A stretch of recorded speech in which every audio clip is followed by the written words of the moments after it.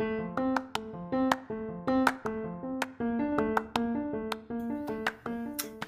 this is Christine Meekum. And this is Julie Cooper. And welcome back to our second episode of Lean Into Learning, an RPDP podcast. And this is where literacy happens. Today, we're going to be talking about back to school. Yeah, back to school and building relationships. So we're going to focus on building relationships between teachers and students, building relationships between students, and building relationships between teachers and parents. You know, I always notice that when you look at those classrooms that are just smooth and running like a top, one of the factors that seems to be common in those classrooms is there are great relationships built. And that usually happens at the beginning of the year. Last year, when my daughter was a first-year teacher, it was something that I couldn't stress enough to her. Like, you have to build those relationships as the year starts out. So I'm glad we'll be talking about that today, and hopefully we'll share some ideas that will be helpful to you as you start out the year this year. Yeah, I think getting back into the classroom and just taking that time at the beginning, I feel like sometimes we feel like we need to just rush into teaching everything that we need to get taught, but really taking the time to establish those relationships and let your students get to know you and you get to know your students is so important at the beginning of the school year and really throughout the school year. Absolutely. So one of the things that I've always liked to do at the beginning of the year, the very first day actually, is to write a letter to my students and just have that on the desk when they come in. So of course, I handwrite a letter and then make as many copies of that as I might need and have that on the table or on the desk when they come in. And that letter just tells a little bit about myself, about my husband, about my kids, about our dogs. Kids love to hear about your pets, about what I did during the summer vacation, some of my hobbies, things like that. Just a letter with a couple paragraphs. Leave that on the table for the kids. Leave a piece of paper and a pencil and have them write back to me. And I give very little instructions on that. I just say, write back to me in the same fashion that I wrote to you. So it gives me some insight into me, and then it gives me some insight into them. And when you talked about like rushing into academics, it definitely doesn't rush into academics, but it does give me that great writing sample on the first day of school, which I love having as we start out the year. Something that you could do with those upper elementary kids or definitely into junior high and high school. Mm-hmm. Yeah, for sure. And that gives them a chance to really just write about something that they know about themselves. And so that's a great activity. I like that. And I think that you can make that as long as you wanted or as short as you wanted. Yeah. And it's a great, that first day especially, there's always so many things that come up. So having the kids, engaged in an activity like that, where, it's kind of like a built-in success activity, right? Because everybody can write about themselves a little bit. They can write about their family members or their pets or, where they maybe went during the summer, even if it's just, to their neighborhood park or whatever it might be. Where they can, write down some things about themselves. With the younger kids, maybe it's drawing, where they're telling their story that way, but really can take up some of that time where you maybe are having to get a new kid in the door or something like that and have those kids be purposefully involved in an activity. But that serves two purposes. Yeah, and I think it's a great activity to continue even throughout the school year when you get new kids into your classroom, that's the first thing that you hand them maybe as an introduction to the classroom. Yeah, so I really like that. I like it a lot too. And it's just a lot of fun to read their letters. Mm-hmm. Man, they always love hearing about my dogs and my cat. Mm-hmm. And throughout the year, they'll remember things that I write in that letter about, my naughty dog that chases my cat. Mm-hmm. And they will remember that throughout the year. They'll say, how were your dogs? There were fireworks last night. Were your dogs okay? And they remember all of that about the pets. That's cute. Yeah, another way to build that teacher-student relationship, we were watching a podcast or listening to a podcast earlier, and it's by AJ Giuliani. Do relationships really matter? Is the title of that episode. And we'll link that in our show notes. Yes, yes. And he talks about this activity that he used to do, and they've done some research on it, and it's called 2 by 10. And so what it is where the teacher spends 2 minutes every day for 10 days with specific students, just talking about non-school related stuff and just getting to know those students. Obviously, with a classroom of 40 or 45, we can't do 2 minutes every day with every kid. But if you choose maybe 3 kids that you're going to work, and just be purposeful in having those conversations with them and really getting to know those kids and talk to them 2 minutes every day for 10 days, school days, and just talk about their lives and about them. And that is a huge relationship builder. I love that. And, I'm thinking when you said, like, we can't obviously do that with every single kid in our class. Some kids demand those 2 minutes out of you every day anyhow. So I think about like the kids who maybe, just are quiet and, keep to themselves, like having those conversations with those kids and really getting to know those kids who maybe don't offer as much. I know that, there's always a handful of kids that they're going to talk to you for 2 minutes times 10 every day about themselves. So I think that's a great idea to make sure that you're getting that information and finding out, building a relationship with kids that might not have an easy time doing that. I think that's a great idea. Yeah. Excellent. And just before we go on to talking about the student and the student kind of relationship, just to throw this out here,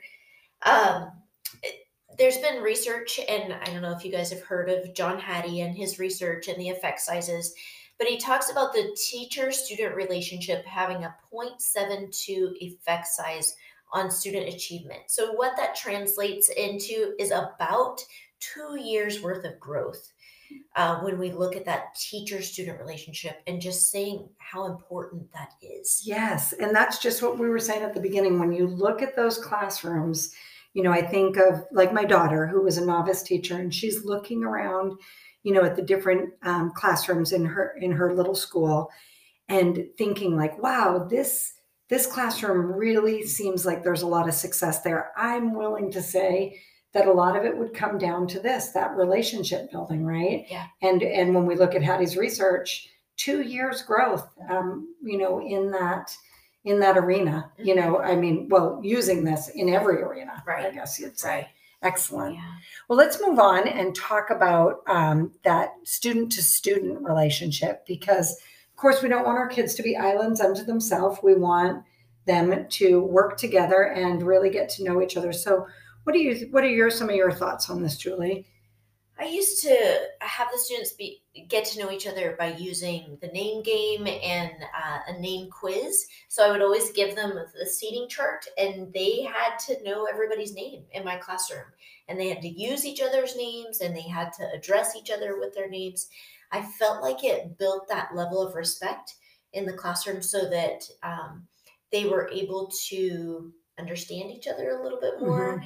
And it made it where it was a little bit more difficult to be mean to each other if you really knew each other. And that starts with knowing your names. And that's like, let's talk about names for a minute. That goes for us too, as when we talk about that teacher to student relationship, going back to that, just really emphasizing that, getting to know our students' names, and saying their names correctly. Getting to know what their name is, what they like to go by. This daughter that I keep talking about, that first year teacher, her name is Melissa, but we have called her Millie since she was born. And I always would know when I would go to her different open houses, or, especially in high school, which teachers really knew her. Because if they said, oh, Melissa's a great girl, I would think like, they don't, they're not really saying her name that often because she's Millie. And I don't even think she would answer to Melissa if she was called that, because Millie is just what she goes by. So getting to know our kids and knowing their name and saying their name correctly, giving ourselves time to really learn that is so important.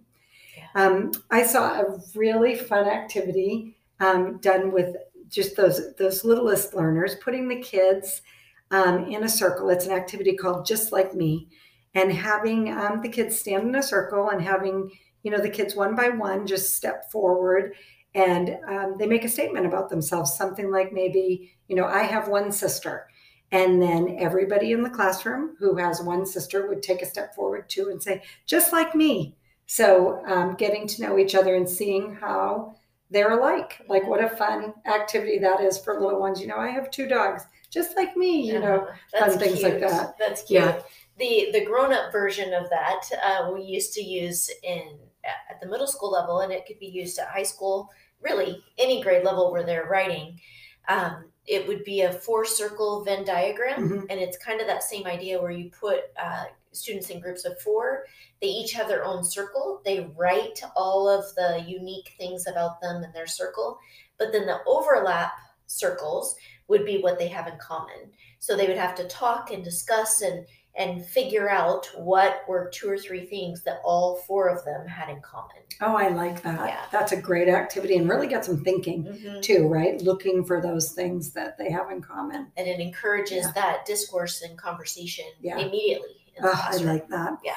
I love, there's some great time filler activities too. I know that, sometimes in these first days of school, like some days, some things go long, some things go short, and you're looking for ideas where, you want to keep things moving. And I love the whole would you rather, just having all the kids stand up, giving them a little bit of almost like a brain break, right? Having them stand up and, would you rather eat pizza or tacos? And they go to one side of the room or the other. And, that again it's letting you get to know about the students a little bit, but also helping them to see how they're alike and how they're different. There's some really fun questions that kids can act. And one of our other trainers, Susie Heinrichsen, talked about doing that activity, and that her kids loved that so much that they would do it throughout the year, but the kids would come up with themes for Would You Rather, and cool. It would be like Would You Rather Marvel Edition. And, so they would have Would You Rather, fly on a spaceship with Star-Lord or with Rocket, and so she said that the kids had a lot of fun coming up with their own Would You Rather questions. That's awesome. As the year came on. And that's building the foundation for writing arguments. Yeah. I mean, that's right there, leading straight into that content area. Excellent. Of argument. So I love it. Yeah. The next kind of category, moving on. So we've talked about the teacher and student relationships, but really stepping into that teacher-parent relationship.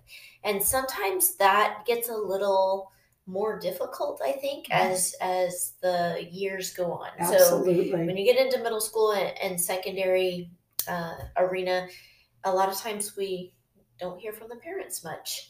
And so one activity that I used to use with my parents and with my students, it was called In a Million Words or Less. And that was the activity that we started the school year with, so that the parents or guardians, and I used to say any adult in your life can fill this out. It was their homework assignment. So the parents had a homework assignment before the students did. And it really was just in a million words or less, tell me about your child. And so I got all kinds of things from parents, and it was so interesting to see their perspective of the child, because sometimes they're a totally different kid when they get to school.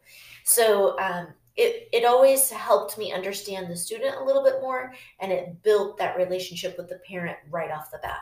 I love that. I love thinking about that, and thinking about how we need to remember that every single parent is sending you the very best child that they have. They don't have another one at home that they're reserving for later. They are sending you whatever child you have. If you have their little Jose or their little Annie in your classroom, that is the very best Annie that family has to send you. They don't have another one that they're holding back. So getting to know children in that way is so important.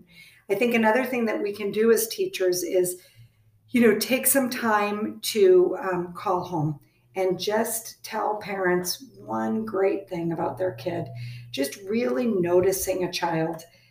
makes a difference. You notice that their little one wears purple every single day. It must be their favorite color.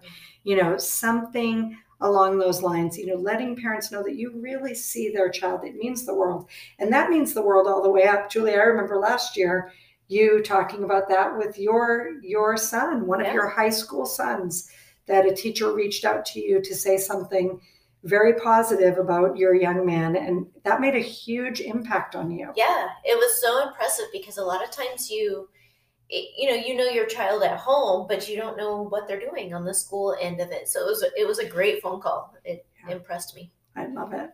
I love it.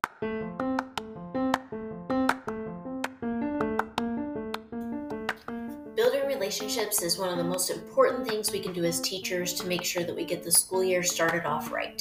Yeah, it certainly can make or break a classroom. So that's it for today. We want to thank you for tuning in to Lean Into Learning, which is an RPDP podcast. And this is where literacy happens with Christine Meekum and Julie Cooper. We'd like to leave you with a quote today from author Kate DiCamillo. She says, "There is nothing sweeter in this sad world than the sound of someone you love calling your name."